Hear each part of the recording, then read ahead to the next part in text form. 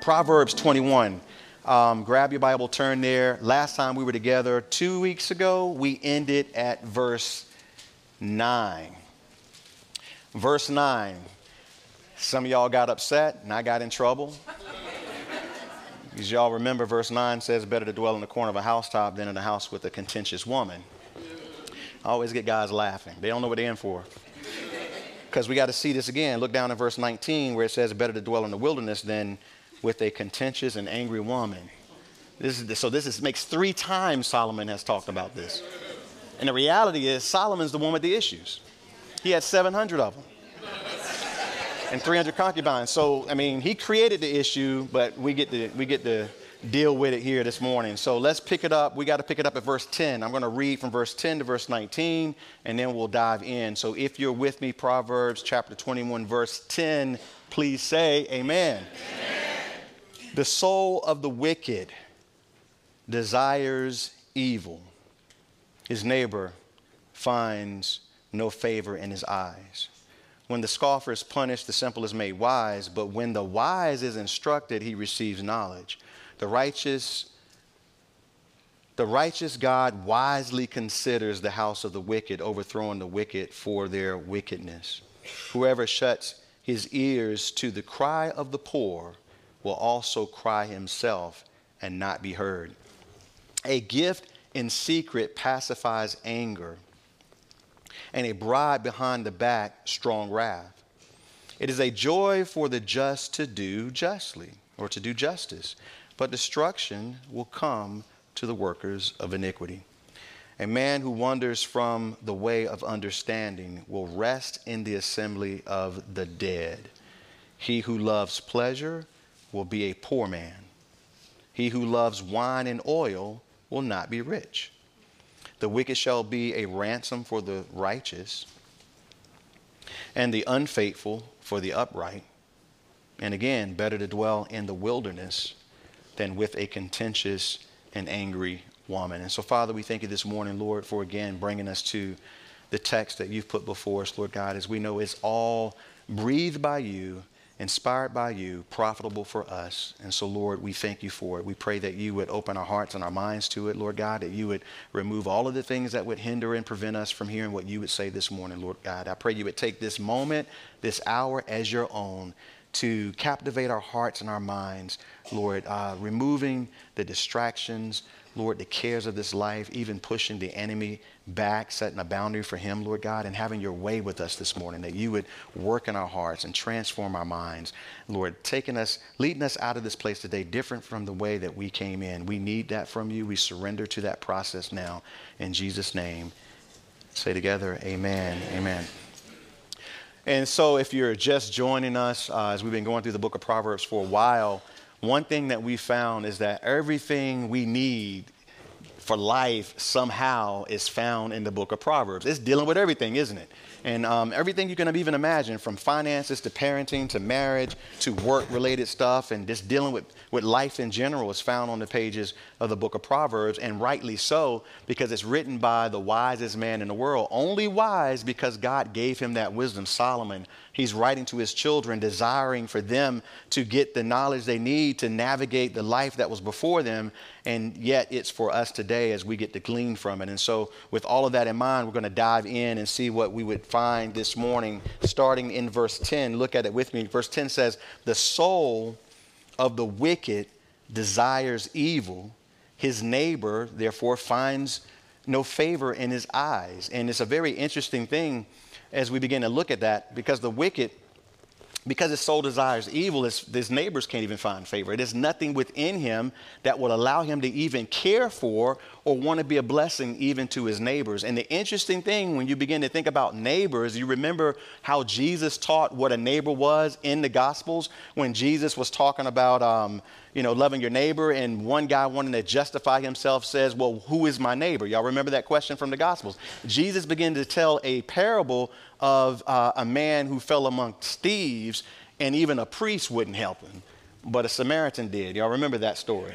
And he was teaching that your neighbor is anybody that you actually come across, not just the person that lives beside you wherever you live in your neighborhood, but whoever you come across. So the person you saw in the parking lot this morning, the person that greeted you at the door, the person sitting on both sides, in front and back of you, the person in line with you at Walmart, according to the Lord Jesus, is your neighbor. The person you speak to at the gas station, according to Jesus, is your neighbor. In other words, Jesus is saying that, especially for those of us who are believers, anyone that we interact with, listen, the presence of God in our lives should have an impact on them. And so that's what it boils down to. But the person who is wicked and evil to the core can't do that. And see, that's the crux of the verse. Look at it again. It says the soul of the wicked desires evil. And so as you begin to look at that, there's something deeper going on inside the human mind and the human heart even than what we can realize on the surface sometimes. It kind of talks about the soul of a person. The soul is the innermost part of their being, the seat from which everything else flows, is what this is talking about. And so this is completely evil, notice again, for the wicked person. And so therefore, even their desires from the very core of their being are evil.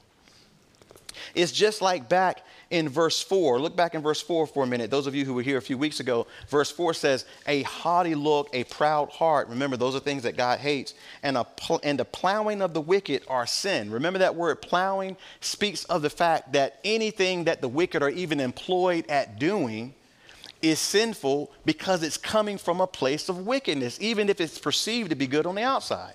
So literally everything from the very core is wicked. Now, humanity struggles with this because, see, there is a, I should say, a modern psychological liberal view that all human beings are generally good and what makes them bad is their environment. But see, the Bible tends to say something totally different from that. On the screen, Jeremiah 17, verse 9 and 10, Jeremiah, led by the Holy Spirit, says this: the heart is deceitful above all things, and notice this, and desperately, what, y'all? Wicked. Who can know it? And then he says, I, the Lord, search the heart. I test the mind, even to give every man according to his ways, according to the fruit of his doings. In other words, God is saying everybody's wicked from the core, from the very beginning. This becomes an issue. And we find this contrast often when we do like baby dedications up here, and I get to hold it, the cute little babies, and everybody just says, oh, those babies are so innocent. They're so wonderful. Well, you spend a night with them and see if you get any sleep. No, because they're little sinners, aren't they? And we understand that. Babies are sinful to the core. They come out. The Bible says that we're born in sin, shaped in iniquity. So we start out messed up until we come to know the Lord. And this is the thing we need to understand. Remember Genesis chapter 6, verse 5, God says this: then the Lord saw that the wickedness of man was great in the earth, and that every intent of the thoughts of his heart was only evil continually. You see, and so it was God who saw the condition of man's hearts. But this implies even something greater. God has the ability to look into society and see the overwhelming condition of a people group, a nation, or the world at any given time. He has his finger on the pulse. He has a barometer, if you will, that tells him what percentage of wickedness is prevailing. Therefore, he can determine if there is any or what opportunity there is for him to reap a harvest out of society at any given time. Remember, that's why when he was talking to Abraham, he said that I'm going to give the Amorites 400 years. So your descendants, Abraham, are going to be slaves in Egypt for 400 years because the sins of the Amorites have not come full grown yet, which means that being a merciful, long-suffering God, he gave them 400 years to repent of sin before he sent Joshua and the nation of Israel in there to conquer. So he can look at it. Remember when he was arguing or discussing with Abraham the condition of the city of Sodom and Gomorrah. And they're going back and forth about, and Abraham says, well, Lord, will you destroy the righteous with the unrighteous? And God says, no, I won't destroy the righteous with the unrighteous. Well, what if you find 15 righteous in Sodom? God already knowing he didn't have 15 righteous in Sodom. So he said, no, I won't do it. They went through that negotiation because God knew the condition of Sodom and Gomorrah, and he removed the righteous, and then he sent judgment. It's a pattern throughout the scripture. God has his finger on the moral pulse of humanity, and when the time comes, he's going to send judgment. because wickedness is prevailing. And when you look at the world that we live in today, it's very clear wickedness is on even the rise in society today. And God has a plan to bring about judgment. And so when we look at this in verse 10 here, it says, the soul of the wicked desires evil. In other words, the condition of a wicked person is rotten to the core. And this is almost alarming because it says that people have the ability to grow very cold, very wicked in their very souls. The Bible teaches earlier in the book of Proverbs, for this very reason, I think it was back in chapter 4, that we are to guard our hearts with all diligence because out of it flows the conditions of life. So what the Bible is saying is that even for us as believers, we have to guard our own hearts and be careful what we allow in because it has the ability to affect and even taint us. Not alone people that don't know the Lord, but even us. So here's the reality. Everything that we entertain, what we think even, our thought life, what we allow in, has an overwhelming effect on who we are, how we act, how we respond, and really on our whole being. And I do believe that this is why even some believers are almost rendered, if you will, unfruitful. Not that they lose their salvation, but we can become very unfruitful when we allow ourselves to be inundated with the things and the filth of this current world. That's why John said, love not the world or the things of the world because it's passing away. In fact, there's a verse that alludes, I'll give you a glimpse. Go ahead to chapter 23 really quick. Look at verse 7, talking about the miser. But there's a verse here that alludes to this. It says, chapter 23, verse 7, for as he thinks in his heart, so is he. So, what we're viewing, what we're entertaining, and even our thought life has the ability to have an impact on our very heart, our very being, our very soul. Remember what Jesus said in the New Testament, out of the abundance of the heart, what? The mouth speaks.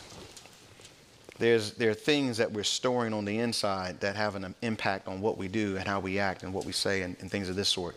And this is why, listen, I'm just camping for a moment. This is why Paul warns us that we have to actually do battle as it relates to those areas of our life.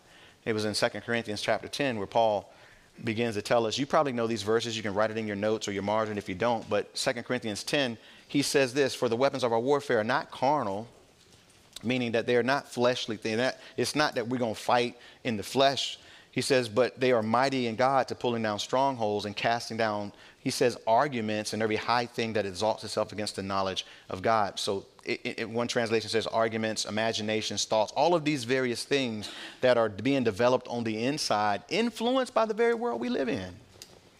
So he says that we have to bring every thought into captivity to the obedience of Christ, being ready to punish all disobedience when your obedience is fulfilled. In other words, we punish the disobedience when we obey. Isn't that an interesting way he phrased that? So then as I submit to God and I bring thoughts unto the captivity of Christ, in other words, the way I battle is I have to bring my very thoughts subject to Jesus. You don't get to run wild thought. You got to be submitted to Christ right now, whatever's going on. So the crazy thing, y'all, is it speaks to the responsibility that we have. Imagine Paul is talking to the Corinthians in that verse I just referenced, the most wicked, I hate to say it that way, the most carnal church in the New Testament. Let's put it that way. They had issues, right? Y'all know the book of Corinthians. They had issues. So he's talking to those who were surrounded by wickedness and had issues, carnality to themselves. And he's saying, you've got to wage war against that because you got to guard your heart. You got to protect your very soul. So we've got to do work.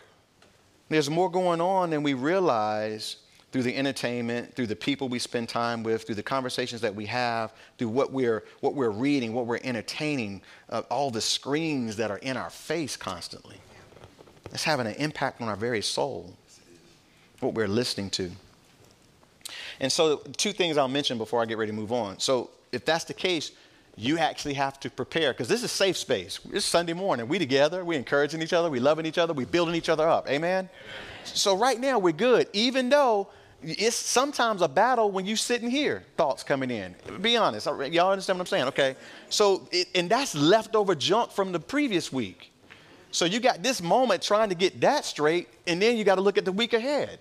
So there's a battle, so you have to then prepare for the battle. Remember what Peter said. This should be a memory verse by now. 1 Peter 1:13, he says, therefore gird up the loins of your mind, be sober, and then rest your hope fully on the grace that is to be brought to you at the revelation of Jesus Christ. I love that. That's kind of a 2-for-1 verse because it gives us two things. One, well, we got to gird up the loins of our minds. What does that mean? It means to tighten things up. The metaphor for those in ancient times was when you look at shows like The Chosen. Some of y'all look at The Chosen. Some of you don't like The Chosen. I'm not here to debate that. I'm saying you've seen it.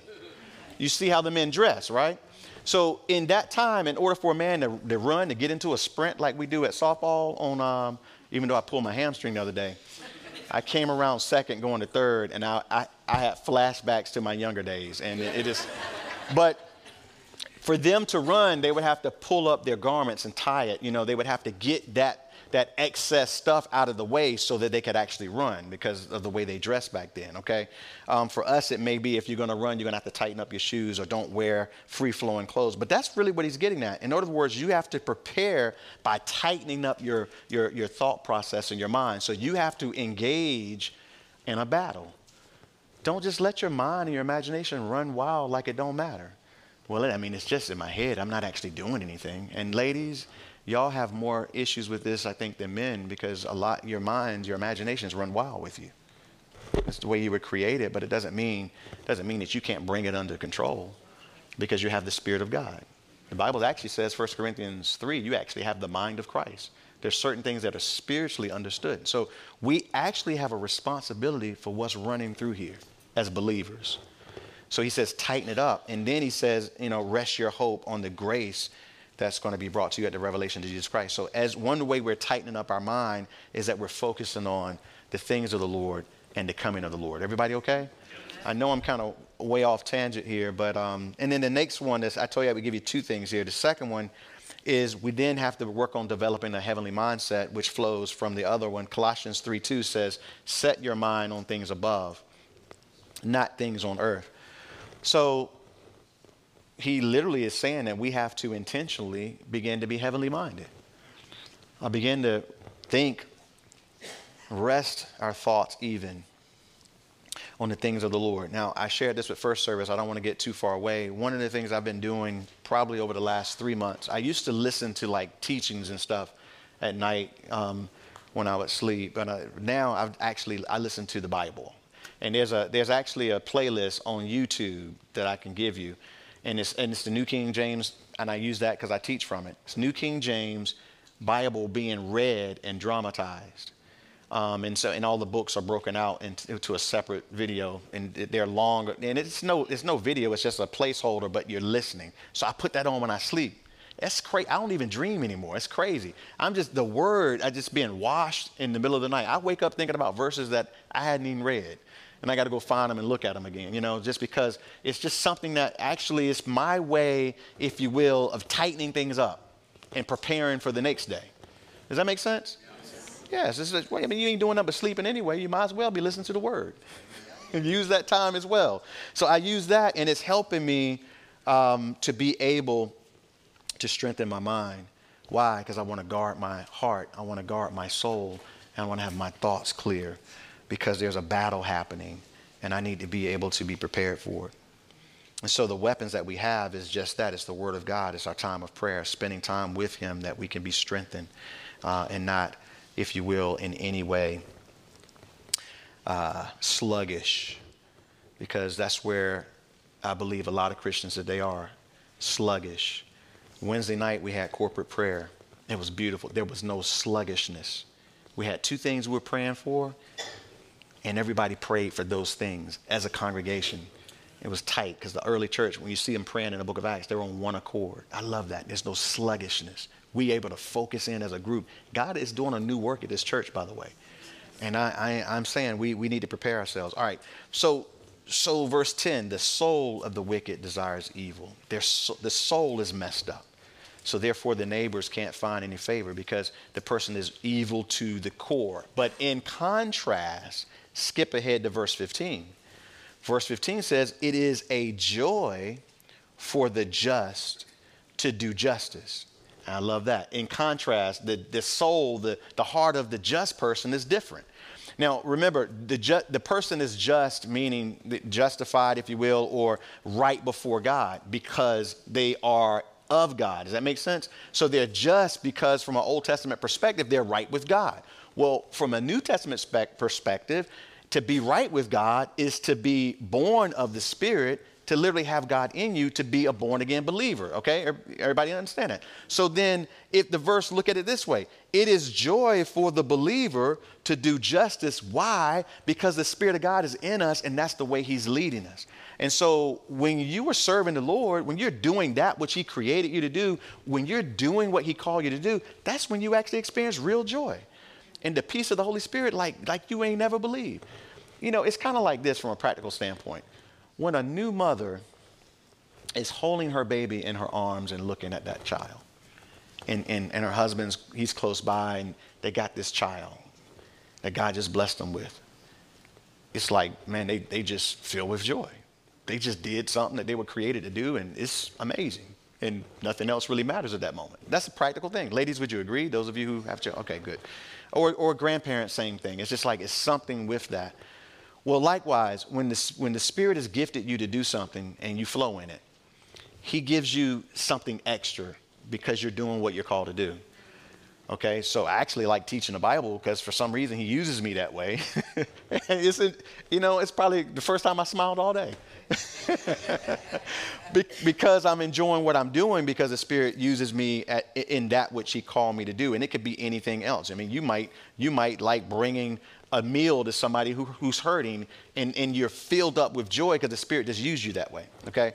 So what I'm saying is, in contrast to that wicked person that's wicked to the soul, for the believer, our joy is doing justice, if you will, for the just, doing that which is right before God. That's what brings us joy. And when you drift away from that, you kind of lose that a little bit.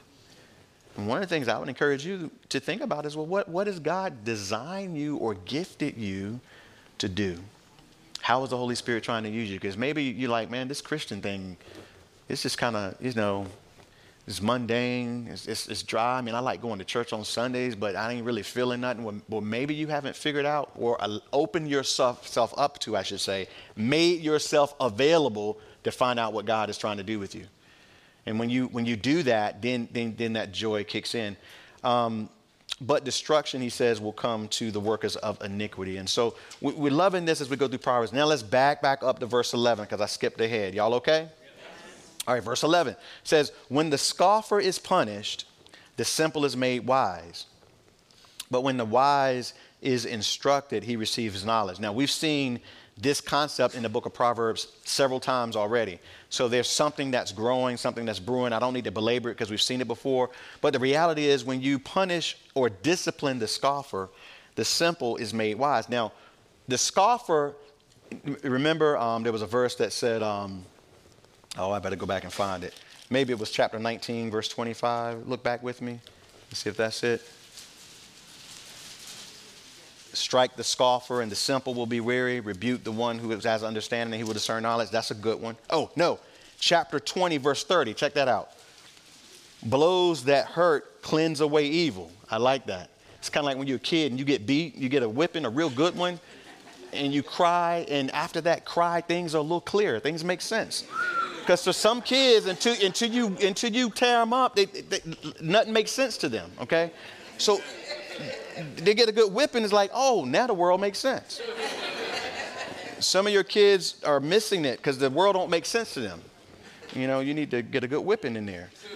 So here, when the scoffer is punished, the simple are made wise. One implication here is that the simple who are watching the punishment of the scoffer now have some reference point to the consequences that come in this life when you're a scoffer. It's kind of like, some people learn by seeing what other people go through. And then they realize, I don't want to go through that. Okay? But other people can't learn it until they go through it themselves, unfortunately, because they're thick-headed. In contrast, look at verse 11. But when the wise is instructed, he receives knowledge. In other words, somebody who's got some wisdom, all you got to do is instruct them, and they gain knowledge. They don't have to be punished or disciplined. they actually have a teachable spirit, a teachable heart. Remember, we talked about that way back in some previous chapters. One thing as a pastor or a leader in the Christian church, as you're discipling people, the one thing you look for is someone who already has wisdom, meaning they're already teachable, meaning that they're willing to listen and learn, and they're eager to do it. And they take what they're learning and they apply it to their lives, and they grow even faster and become better for it. You're looking for somebody who's teachable.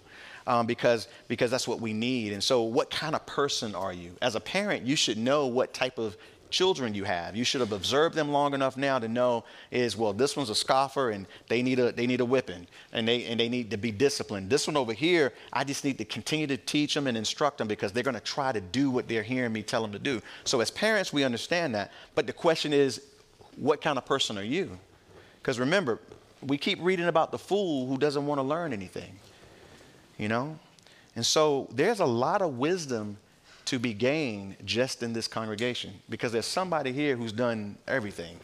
You know, we got engineers, we got auto mechanics, we got, whatever you want to call it, plumbers. I mean, whatever the case is, it's just wisdom. People who've done stuff, been through life, and there's wisdom. And as you're in fellowship, you gain wisdom as the Lord knows how to. Through fellowship, we pour into one another. We learn things. All right, let's continue. Verse 12. Verse 12 says, the righteous God wisely considers the house of the wicked, overthrowing the wicked for their wickedness. Simple verse. We don't need to belabor it. In other words, God has his eyes on everything. And the wicked, their day is coming. Psalm 37 says it this way, verses 1 and 2. It says, do not fret because of evildoers, nor be envious of the workers of iniquity. For they shall soon be cut down like the grass and wither like the green herb. Keep the verse up there. He says, don't fret and don't be envious. The scripture's alluding to the fact that when we look at the wicked and we see that they're wicked, but they seem to be doing good at the same time. It's like, and you can get weary. You can fret over that stuff. You can be envious, like, Lord, they ain't got no issues. They seem to be doing okay. Well, for one, they ain't God's kids. Okay? They Satan's kids. As the New Testament says, they are the sons of disobedience that are led by the prince of the power of the air. But I'm a child of God. Therefore, sometimes I'm going to go through something because he's trying to teach me something. And he's trying to make sure I'm learning, okay? But what we got to do, here's the reality. The reality is, and don't forget this because you can get off track, the day for the wicked is coming when God will judge them. So we don't need to be worrying about them. We're looking at them being envious, fretting, like, Lord, why they seem to be getting over? Why they seem to be doing everybody wrong and they still doing well? Why is it like that? Hey, their day is coming. God's going to deal with them in due time. We just need to stay the course with our Heavenly Father because his plan for us is good. Amen? Verse 13, whoever shuts his ears to the cry of the poor will also cry himself and not be heard. These verses are flowing together. God even sees that. You remember way back, well, not that far back in Proverbs, where it actually said that he who gives to the poor lends to the Lord. Y'all remember that verse? And I like the phrasing, lends to the Lord. Well, the Lord ain't going to be in debt to you. So it's implying that God is going to see and he'll repay, he'll take care of it. In other words, God desires in society for someone to have a heart for the poor. Now, I want to shed light on something that when you look at, if you go home and look at CNN, for instance, you're getting a warped view of reality. All of the news agencies, by the way, I'm not trying to pick on one. All of them give you a warped view of reality. So the reality is the government don't take care of the poor. The government makes the poor worse off. Because the government, they'll just pacify by giving a handout or something, but they don't teach anything, okay? Because they don't help anybody get a leg up, is what I'm saying. But the Christian church for 2,000 years, it's the Christian church, which none of the news agencies will talk about, but the Christian church built orphanages, built schools, built hospitals, ministered to people. In fact, here, even in Clayton, it's the Christian church that ministers to the poor in Clayton. From With Love from Jesus to Clayton Area Ministries to other in Johnson County, other ministries that they collect stuff and make it available to those who need stuff. Y'all know what I'm talking about? That comes from the heart of people of God. And that's why, again, it's hard sometimes for us to see the reality, but the hands and the feet of Jesus are active. And so we don't need to be so critical about the church. If you open your eyes and you see what's going on, and then you see a need and an issue, don't go blaming the church. Say, Lord, why are you pressing this upon me? Is there something you need me to do? Is there a ministry that you're trying to create with my hands? Because that might be what he's trying to do too. Okay, verse 14. Verse 14 is interesting. Scholars not really sure what to do with it. A gift in secret pacifies anger, and a bribe behind the back, strong wrath. It's implying that with a gift, you can prevent anger and wrath from coming your way. So before we judge the verse or try to interpret the verse, what we got to just admit is it's true. When you give somebody a gift, they might have been able to get, they were going to do something to you, but now they don't necessarily want to do that anymore because you've done something nice. Does that make sense? I mean, it's just, on the surface, it's just true, okay? We view it, I believe, through modern eyes. And when we think of gifts behind the back or in secret, which is what it is, or a bribe, you could just say bribe for both, we don't like it because we're used to modern day politicians. And it's unfortunate, but how does a politician become rich? They don't get rich off the money that the government's paying them, their check, for instance. I mean, even the president of the United States, their annual salary, there are people in this church that make a bigger annual salary than the president of the United States. I'm just saying, okay? So it's not their salary that gets them rich. So therefore, they getting bribes, basically, okay? Somewhere, somehow. Or they're rich on the front end, so they go into politics so they can control things. Because, the rich person can afford to run a campaign and pay money for marketing and all that kind of stuff and pay people off under the table in secret and, create shell corporations to funnel money to lobbyists so they can get what they want done and all this kind of stuff. And so we know this stuff, and so we view the verse through those eyes, that everything's run by corrupt people who take bribes or give bribes, okay? So that's how we look at it. And so when we look at the verse, it kind of takes the any good from it. But here it is in Scripture, and if you notice, it's not as if the Holy Spirit is actually condemning it. So I think then to back up, is there wisdom I can take from it? Well, maybe so. Maybe somebody's upset, and maybe I need to calm the whole situation down with a nice little gesture. Then we can talk about it. If there's something there that you can use, you figure it out. The Holy Spirit will bring this verse to your mind at the appropriate time. Okay, everybody with me? That's one thing I have found with the book of Proverbs. The Holy Spirit tends to bring it to me when I need it. And so we'll move on. Where are we at? We covered verse 15. Let's go to 16. 16 says, a man who wanders from the way of understanding will rest in the assembly of the dead. It speaks of a man who seemed to have been on the right track, but he didn't stay the course. He's fallen away. In Christian world, we see people like this from time to time. We can think about. I had a conversation with somebody the other day, and they were referencing, Ravi Zacharias, for instance. And we see people who at some point seem to be spiritual giants, but then they wander from the way of understanding, and it kind of saddens us. It disheartens us a little bit. Of course, I always say, keep your eyes on Christ, not on man, because man is always going to let you down anyway. So we have a problem in humanity of putting man on a pedestal. We need to keep our eyes on Christ. And here's why. The man who wrote this verse, or I should say, the man whom the Holy Spirit used to write this verse is Solomon. And Solomon himself fell away. Let me take you, I don't want you to turn there because we don't have time. If you can trust me, make a note and go read it later. 1 Kings 11, I'll read some of these verses to you. It says, but King Solomon, he loved many foreign women.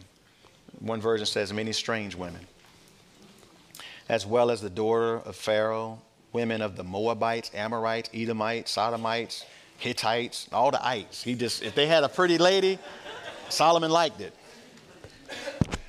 And it says, from the nations of whom the Lord had said to the children of Israel, you shall not intermarry with them. pause for a moment, set this, just make sure that we understand God was not against interracial marriages.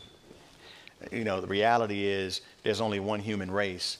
And according to the Christian geneticists, when we interracially marry one another, we actually help the gene pool out. Because when you isolate certain genes in one place, what you're doing is you're cutting yourself off from the rest of our gene pool because there's only one human race. Does that make any sense at all? Okay. So we actually help the whole human race out by intermarrying. So those of you who are in interracial marriages, y'all are helping us out here somehow. I don't know. Okay. That's not what he's talking about. What he's saying, I don't want you intermarrying with or being unequally yoked with unbelievers, because then something's going to happen. And he goes on to say to Solomon, let me find my place here. You should not intermarry with them, nor they with you. He says, surely they will turn away your heart after their gods. So what God is saying is, hey, here's the thing. You married the unbeliever thinking you're going to lead them to Christ. But God is saying they're going to lead you away from Christ. That's what he's saying. And he goes on to say, Solomon clung to these in love. And he had 700 wives, princesses, and 300 concubines, and his wives turned away his heart. For it was so when Solomon was old that his wives turned his heart after other gods. And his heart was not loyal to the Lord his God, as was the heart of his father David. For Solomon went after Ashtaroth. Ashtaroth is one of the false gods that they worshiped during that time. And you can go on and read this in your own time. Ashtaroth as an example. Paul teaches us that those who worship idols worship demons, unaware. Because behind every idol is a demonic entity that's promoting his wickedness through the idol. And these same idols, these same demons are doing the same thing today. And here, even in America, as we look at the sexual immorality that's prevailing again through whatever you can imagine that's going on, whether it be pornography or LGBTQ movement, all that kind of stuff is demonic, to be very honest. And so Solomon wrote this verse as I bring us back here because we got to end. And he wandered away. And so, you know, when the Bible warns about something, hey, don't be unequally yoked. Hey, don't marry somebody who doesn't believe, you know, in the Lord. If you're a believer, don't do that. But then, like Solomon, you see somebody, ladies, that's handsome, or guys that's attractive, or pretty, or whatever, and you remember what it says, guard your heart with all diligence. Yeah, just believe what the word says and let that person go. It's better for you. All right, so let's wrap this up. Verse 17, y'all doing okay? Yes, sir. Verse 17, he who loves pleasure will be a poor man. And he who loves wine and oil will not be rich. Wine and oil is, it speaks of luxury items. Pleasure speaks of you can make your own list. In other words, a person who loves those things and goes after those things is going to be poor, because he has no discipline, no temperance about his life or her life. And so they spend all their time chasing those things. And because of that, they literally spend all their money as well. They find themselves in sin, and they don't have the ability to make wise decisions, because their love, their God becomes pleasure. Their God becomes luxury items, materialism, and it just leads them further and further down a bad hole. Because the reality is the Bible gives us lots of wisdom about how to be diligent, how to save, store up, like the ant back in chapter 6, stay out of debt back in chapter 6, over and over and over. Like financial wisdom comes from Scripture. And so, again, guard your heart with all diligence. Learn not to be so in love with anything that you can't delay that gratification to apply the wisdom of the word. And then I like to say, work hard, worship the Lord with your finances, let him teach you what to do with them, and then reward yourself with something that you might want once you've achieved some things. You know, you just be wise about it. You know, it's okay. It's okay to have stuff and enjoy life, right? God doesn't necessarily want us to not enjoy the things that he's given us the ability to be able to build wealth to enjoy. But the wisdom is, no, do it the way he teaches us how to do it so that we can be wise. Amen? And you can enjoy it then, because remember what it said many chapters ago? The blessings of the Lord provide increase without sorrow. You know, if what you're going to get is going to bring sorrow, and usually debt is sorrow, then it's probably not good. It's not necessarily what the Lord would have. All right. Almost done, y'all. Give me a few more verses. That was verse 17. Verse 18, almost done. The wicked shall be a ransom for the righteous, and the unfaithful for the upright. Really quick, simple verse, simple poetic way of saying that the wicked will find their judgment. In the end, the righteous will be exalted and rewarded and glorified with the Lord Jesus. We already know that. End on verse 19. Verse 19, this is the third time Solomon has said this. I think it might be the last. I'm not sure. But when the Bible repeats stuff, it's because we're thick-headed and the Holy Spirit is trying to help us understand something. Now, whatever that is, but I can't skip it because I'm a pastor. I'm called to feed the flock, the word of God. You don't get angry with the messenger. All right, here we go. It's better to dwell in the wilderness than with a contentious and angry woman. Contentious, when we translated last time, even meant a brawling woman. So again, we have this issue. Solomon's problem was he had so many of them, he couldn't please any one of them. I mean, you know, no man can please two women the way that they are designed to be pleased, or blessed, I should say. So let alone just trying to figure out one, which is what God intended. So here's the reality. No man marries, when did we see this before? Verse 9, better to dwell in the corner of a housetop than in a house shared with a contentious woman. So no man marries a contentious and angry woman. There's no man in this room that's stupid enough to do that. If she's angry and contentious when you meet her, you don't stick around. Right, guys, for the most part? Okay. All right. Which means she became angry and contentious under your leadership. So I hate to keep doing this, but this is the way it is. When we think about it, Adam was created first. On day 6, Adam was created.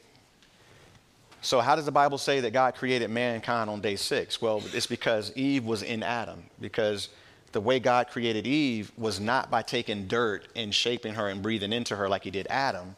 He put Adam to sleep and took the rib out, right?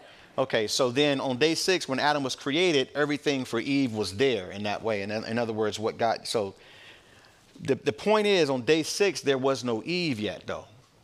But Adam was created, put in the garden, relationship with God, to learn how to do some things, to tend, to keep. Remember, we talked about that, to learn how to tend, to minister to serve, to take care of some things, and then to keep, which is meaning to guard and protect. We've talked about this before. Because Adam was to be a developer, a nurturer. In other words, a godly man is supposed to be a productive, fruitful man. In other words, anything that comes into the hands of a godly man is to be increased and developed into something even better. Just like Psalm 1, where it talks about he who meditates on the word day and night should be like a tree planted by rivers of living waters who shall yield fruit in the season, and whatever he puts his hands to shall what? Prosper.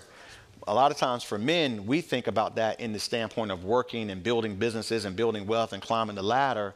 But the reality is everything given to us is supposed to be developed and made better. We're stewards over everything that God gives to us. So therefore, when a man receives a woman, if he is so blessed to be able to receive a woman, she should grow and flourish under her leadership. The gifts that God has given her should be unleashed upon the world, in a sense, if you will, at least to be able to bless that household. And there should be a blessing happening. And don't get it wrong, women can be part of the problem, because now, we talked about that last time. But what I'm simply saying is everything begins with the head. And that man has to follow God in the type of leadership he's supposed to provide for his household, so that woman can be blessed. And then, as we talked about last time, ladies, if you're in the way of that, then I pray that the Lord would convict you too, because sometimes you cannot want to surrender yourself to the plan of God, and you can be in the way, butting heads with him and making it difficult. And so now from a Christian standpoint, you have two people who are spirit-filled who are supposed to be surrendered to a process that God has created. And so ladies don't need to be in the way of it. You need to be enhancing this situation, because that's what y'all are developed to do. When y'all show up, things get better. Amen, guys? Amen. Y'all enhance things. The gifts that God has put within y'all makes things better. You know, the world is better with y'all in it. If y'all weren't here, all we would do is play football. we wouldn't put nothing nice on. We wouldn't shave. Yeah, all we do is play football. Just y'all being here makes us want to do things differently, you know. So there's two sides to the thing, is what I'm saying. And both now, the man and the wife have to be surrendered to God, so that God can build you up and lead you into your role as husband and wife. I'll leave it at that for now, save the rest for marriage ministry. All I'm saying is she didn't start out contentious and angry. She developed into that through poor leadership and maybe even rebellion on her own part. Because the reality is, the Bible says when a man receives a wife, he receives a good thing and obtains favor from the Lord. And the Lord loves marriage because it's his holy institution, which he loves. All of that says he wants to see it flourish. That's what he desires.